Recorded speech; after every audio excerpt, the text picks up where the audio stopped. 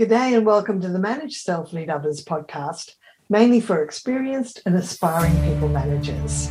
I'm your host, Nina Sunday, and a big thank you to C-Suite Radio and C-Suite TV for their support. I truly appreciate you. This is the show to help you explore ways to become the best version of yourself at work as a manager. Each episode, you'll hear from some of the brightest business minds on the planet who share your passion to elevate and transform team culture. They share insights in self-leadership and leading others, and together we can make workplace culture better. Are you ready? Because it's time to manage self, lead others.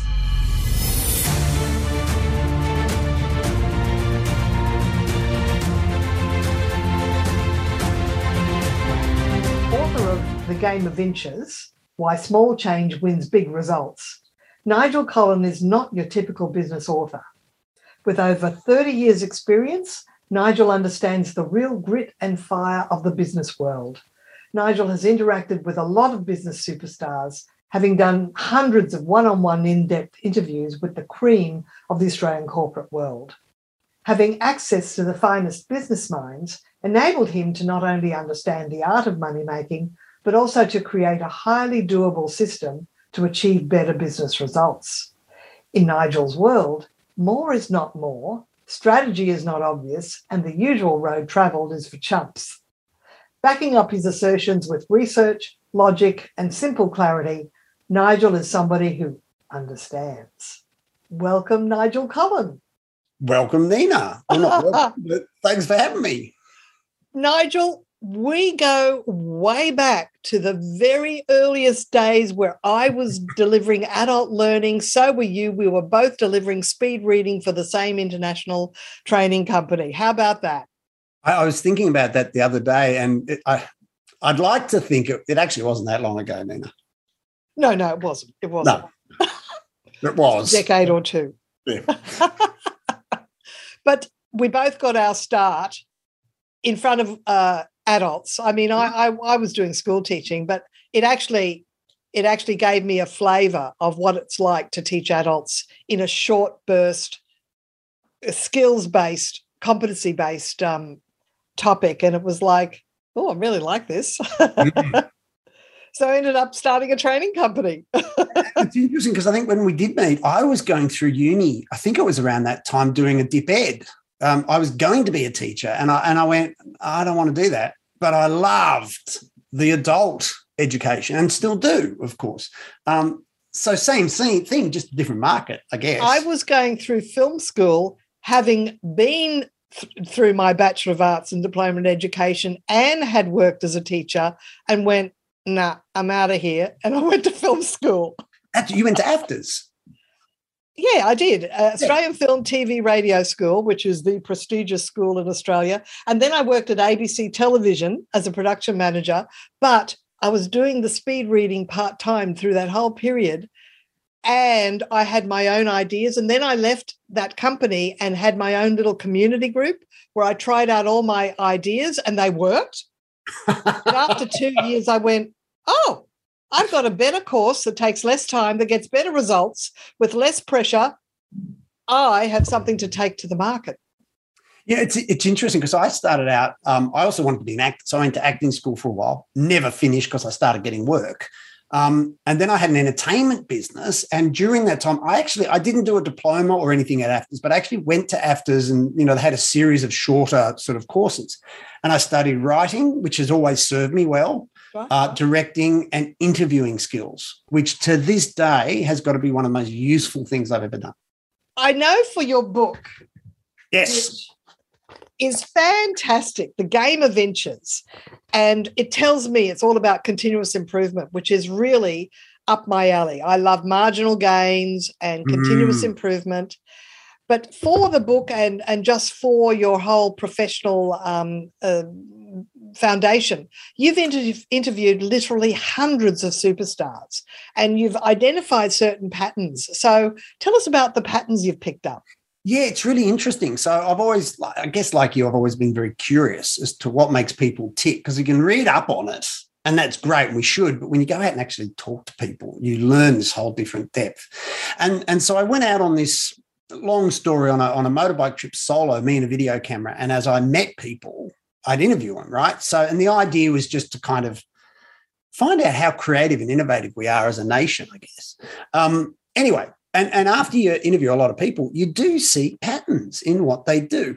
And one of the patterns, which I didn't expect to find, I didn't go out looking for patterns. I just want to put that out there. I actually was quite open to finding whatever I found, was this notion of really successful people, superstars, right? As you say, be they in business or Olympians or just community leaders, they get this idea that they have this mindset of focusing on the little things. They get that the little things make the big things happen. And it's not about copying out and just doing the easy stuff. What it's about is, if you've got a big audacious goal or you want to achieve something, the way to get there is one step at a time, you know.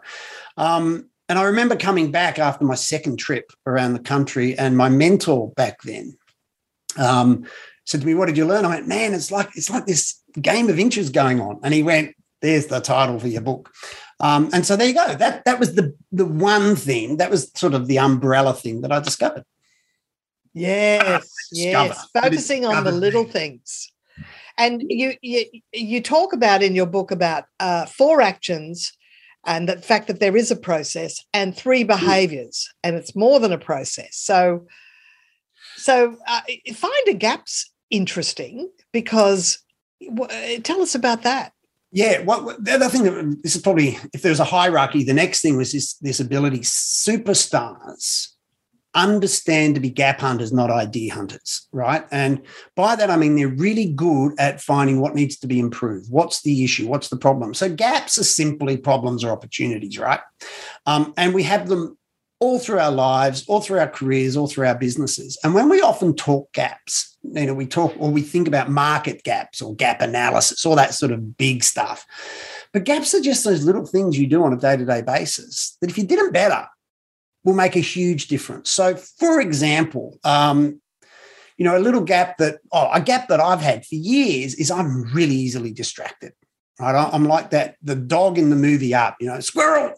I just always off onto the next thing. And that's a gap for me. If I can stop doing that and I can learn to focus more, I'm going to be far more productive and I'm going to get a lot more done. So gaps are just these little things. And they can be in production, in the products you sell and the services you have. They can be gaps in the market, in how you invoice, in how you communicate. There could be gaps in your own personal development, right? You know, maybe you need to become more assertive, for example. And superstars are just geniuses at finding gaps. Well, they're honest with themselves, and maybe see that they're lacking in a certain area, and don't go, "Oh, well, that's just me, I just have to live with it," which is fixed mindset. Because you do talk about fixed versus growth mindset. A growth mindset person will say, "Well, I could learn to be more assertive. I could learn to have higher emotional intelligence." Yeah. That's what you pick up in the book. Yeah, absolutely. And I think the other one there is, you know, the reason I started all of this is, you know, I sort of grew up on the creative side of the events industry, right? And I remember being at a conference, and there was someone speaking at the conference, and he said, to paraphrase, you know, if you're going to be creative, if you're going to be innovative, you've got to be like Steve Jobs. And I instantly thought, no, you don't. You know, because innovation belongs to everybody. And one of the issues that that struck me in the head at the time was, wow, everybody talks about innovation as this big audacious thing. You've got to invent the next iPhone. No, you don't. And so that's when I started all of this. And I discovered this idea of gaps. Again, like I say, I didn't discover it. It discovered me. I don't think any of this is groundbreaking stuff. It's been in existence forever. But what's really interesting, when we talk about superstars finding gaps, they also understand the importance of the little gaps, you know, because they're quick and they're easy and it's the little things. And so they actually get that a little innovation can make an enormous difference to a bottom line, for example. Or it's that one extra practice session that you do on the ski ramp that gets you the gold medal, right? They get the importance of little things. And I think in the business world, we're hell-bent on finding the next big thing, you know, the next unicorn. Man, that's hard. It's hard. Well, of course, the British cycling team that competes in the Tours de France, they found that out because they brought in this whole principle of marginal gains, which is looking for lots of little 1% improvements and doing it daily. Yeah. And they went from not ever winning Tour de France to winning 4 in a row and then a gap and then another 1 or 2. It's like it's an amazing track record there just through this whole principle of the plus 1% marginal gains. Yeah. And how do you do that, I suppose, is the other question. But, it's understanding that 1%, just that little thing, is what can get you across the line before everybody else. Well, one of the things I was reading is about asking customers what annoys them and I mean, I'm coaching a salesperson at the moment, and it occurred to me that one of the things that they can be going in because they're introducing, there's a product that is like what everybody uses and they've got the alternative product. And I'm thinking the killer question is, what's one thing that annoys you about using this product? And if you can actually find that matches what your product supplies, you're home and hosed. Brilliant. It's absolutely, yeah. And I'm kind of thinking, wow, how many people are brave enough to ask that? Because we don't like to be told we're rubbish, but it's an incredibly important, powerful question. Yeah. That's awesome. Yeah. Yeah. So you have to be willing to ask your own customers, what's the question? If we could improve our service even by 1%, what would you have us do? I'm going to write that down. Thank you. That's the question we get them to ask in customer service training. Brilliant. Yeah, thank you. And that one little thing that's what we teach. I don't know whether our teams actually go ahead and do it because they bring us in as outsiders and we tell them all the good stuff. It's up to them to actually then implement it or execute it. Yeah. So you then say take action, but also pick one thing. That's very practical advice. There's a great book on that, by the way, called The One Thing. I can't remember who wrote it. But yeah, you think about it. There's and I learned this in the event sector, having grown up in that world, because you think about it, people go to a conference, for example, and they come out of it, and I'm as guilty as everybody, going, I've got this huge list of things I'm going to do. I got 6 things or 10 things. I've got this list of stuff I'm going to implement. And if you actually implemented all of it, it would be catapult you to stardom. The problem is we get back to the office or our world or our home office, wherever we are, and, emails come in and there's fires to put out and we get busy, and that list of 12 things kind of gets shoved in the virtual in tray, if you like, and other folders get piled upon it, and eventually it kind of falls into the abyss and we never see it again.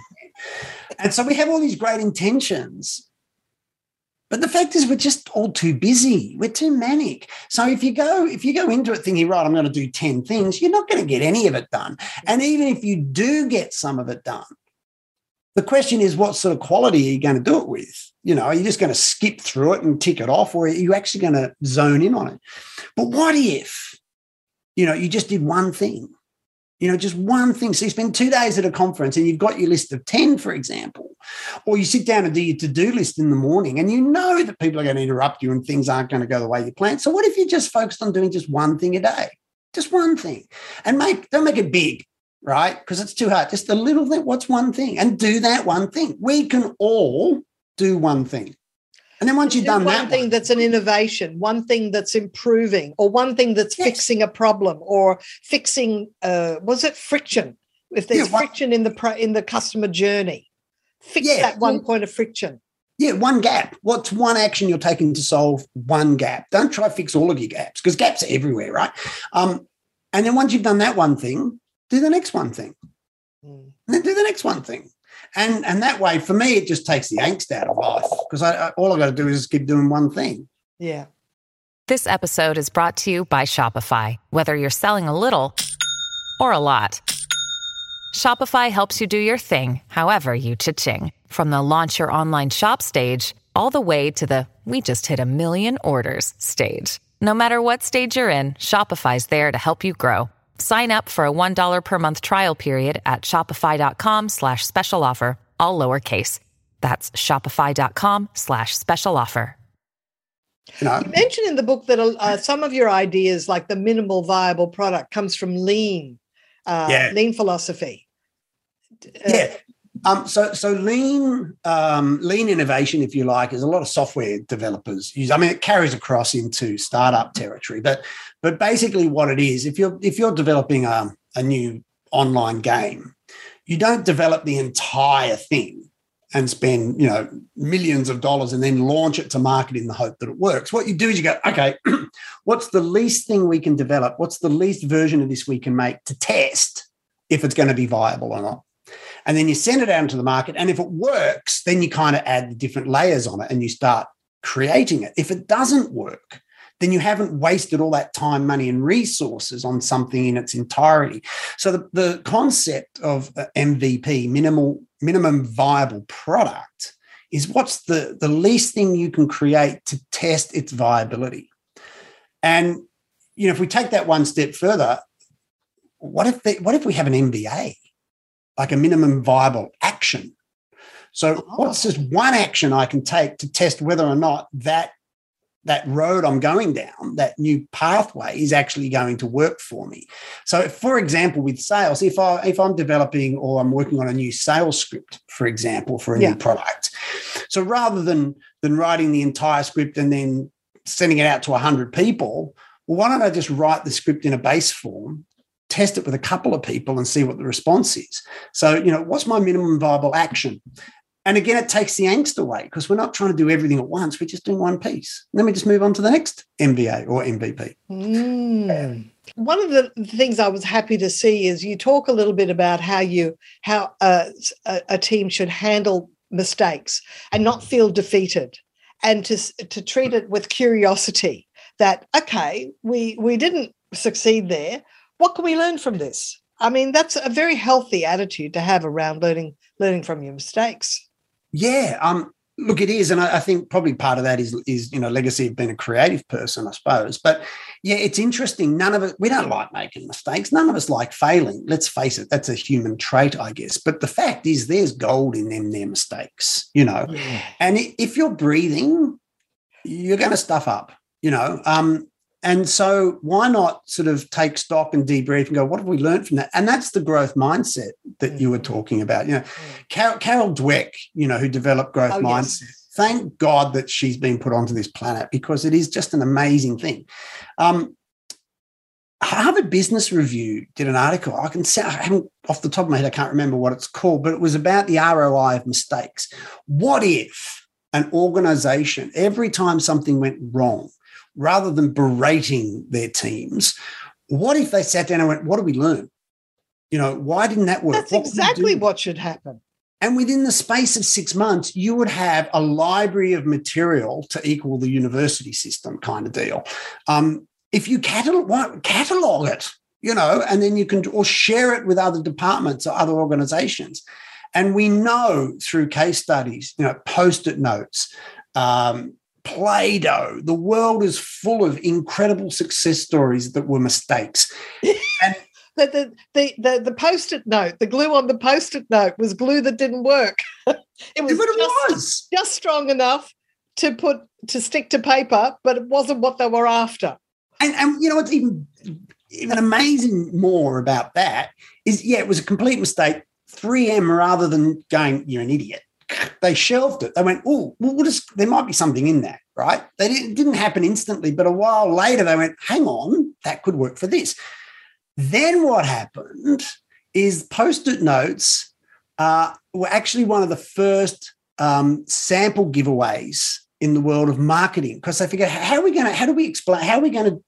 we get people to understand what this is? So they just went and gave a heap away, and then all of a sudden their orders went through the roof. So what's beautiful about that is that mistake not only created a wonderful product, it created a marketing system. And these, you got to ask yourself, how many Post-it notes are slipping through your fingers on a daily basis? How many mistakes are you making that you're covering up or you're just ignoring? But there's gold in there if you're brave enough to. So any manager listening to this, try and cultivate a learn from mistakes mindset so that people aren't afraid to fess up about a mistake. Otherwise, they'll cover up and you'll never learn what you're supposed to learn from that piece of gold. Oh, yeah, I love that. Because when people brainstorm, they go for 2 or 3 answers.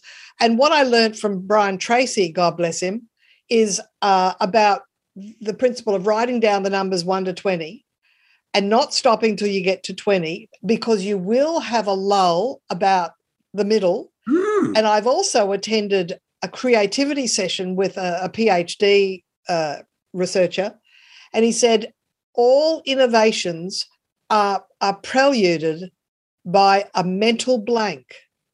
And I've noticed that I will do these 20 and I'll have this mental blank, but I'll go, I've still got to get to 20. I'm only at 11.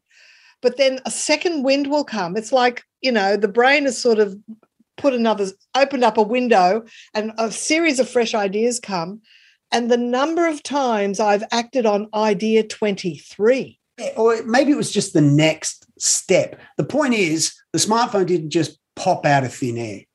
It was Steve Jobs' ability to see what was possible and what people need, obviously, and roll it all into one.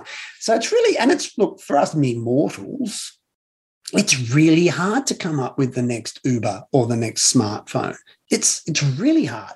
So why don't we just constantly improve what we've got, make it better than anybody else can do it, and give ourselves a competitive edge? And put one foot in front of the other, because I was reading where with Airbnb, it was called that because it was rent an air mattress in the lounge room. It's gone way beyond that. But it was 2 guys that said, let's just set up a rent an air mattress in the lounge room, not your own room or your own place. And there's the run, right? How did those guys know that was going to be the global monstrosity that it was? They obviously saw a gap, right? They went, oh, hang on, there's an opportunity here. They found a gap and they acted on the gap. So, for managers, for leaders of people, the other question is, well, how do you encourage your people to be hunters of gaps? How do you encourage your team, to find those little changes, those little things that if they improve them are going to make it huge? There's, there's an interview I did years back with a guy called Shane Kelly of Kelly Engineering. Makes plows pretty much in the Flinders Ranges here in Australia. And he told me this amazing story about, he gives every Friday afternoon, he has a team leader meeting. It's all online now and he follows the Kaizen kind of principle. But back then it was handwritten notes.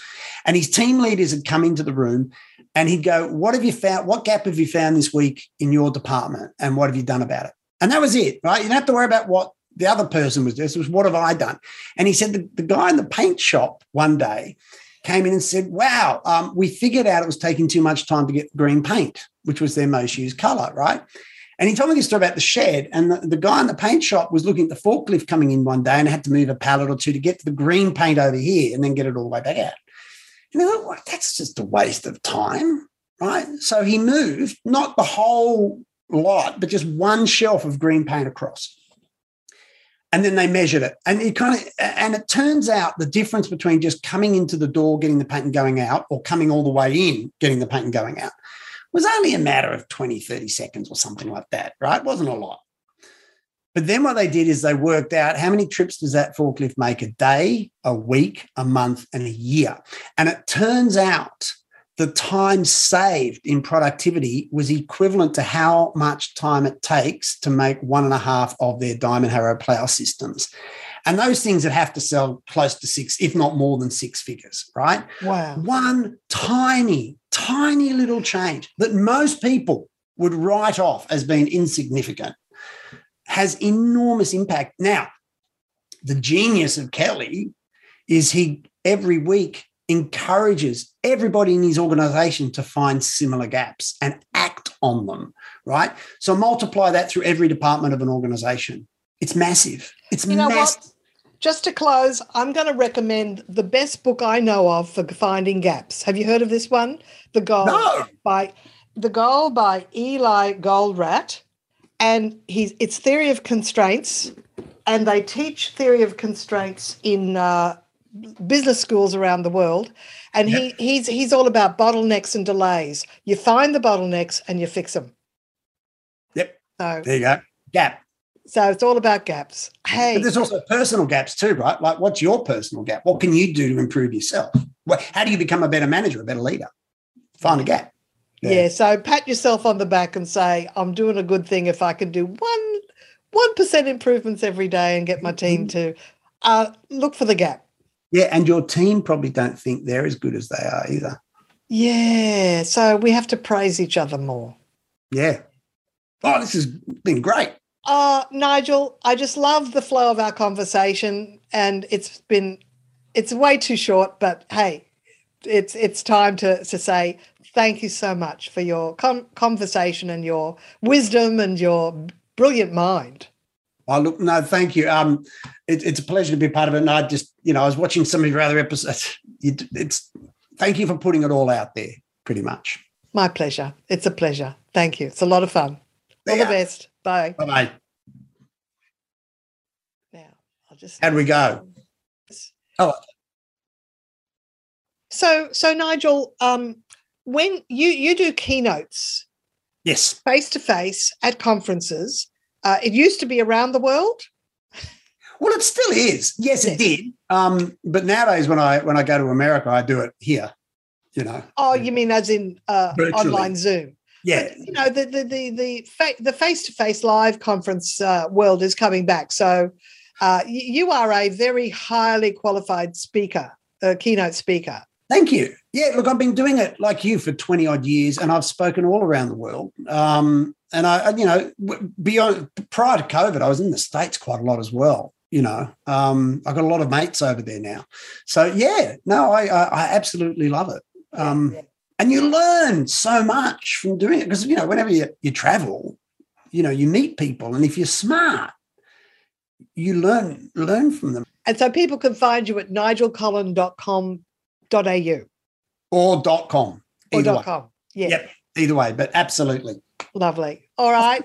Lovely speaking with you from your home in New South Wales. Yes. From my media room in Queensland. Which beautiful part of the world. And yeah, all right. Lovely. All the best. Thanks. This episode, we've been speaking with Nigel Collin on the Manage Self, Lead Others podcast for experienced and aspiring people managers. I'm your host, Nina Sunday. Thank you for listening. Until next time.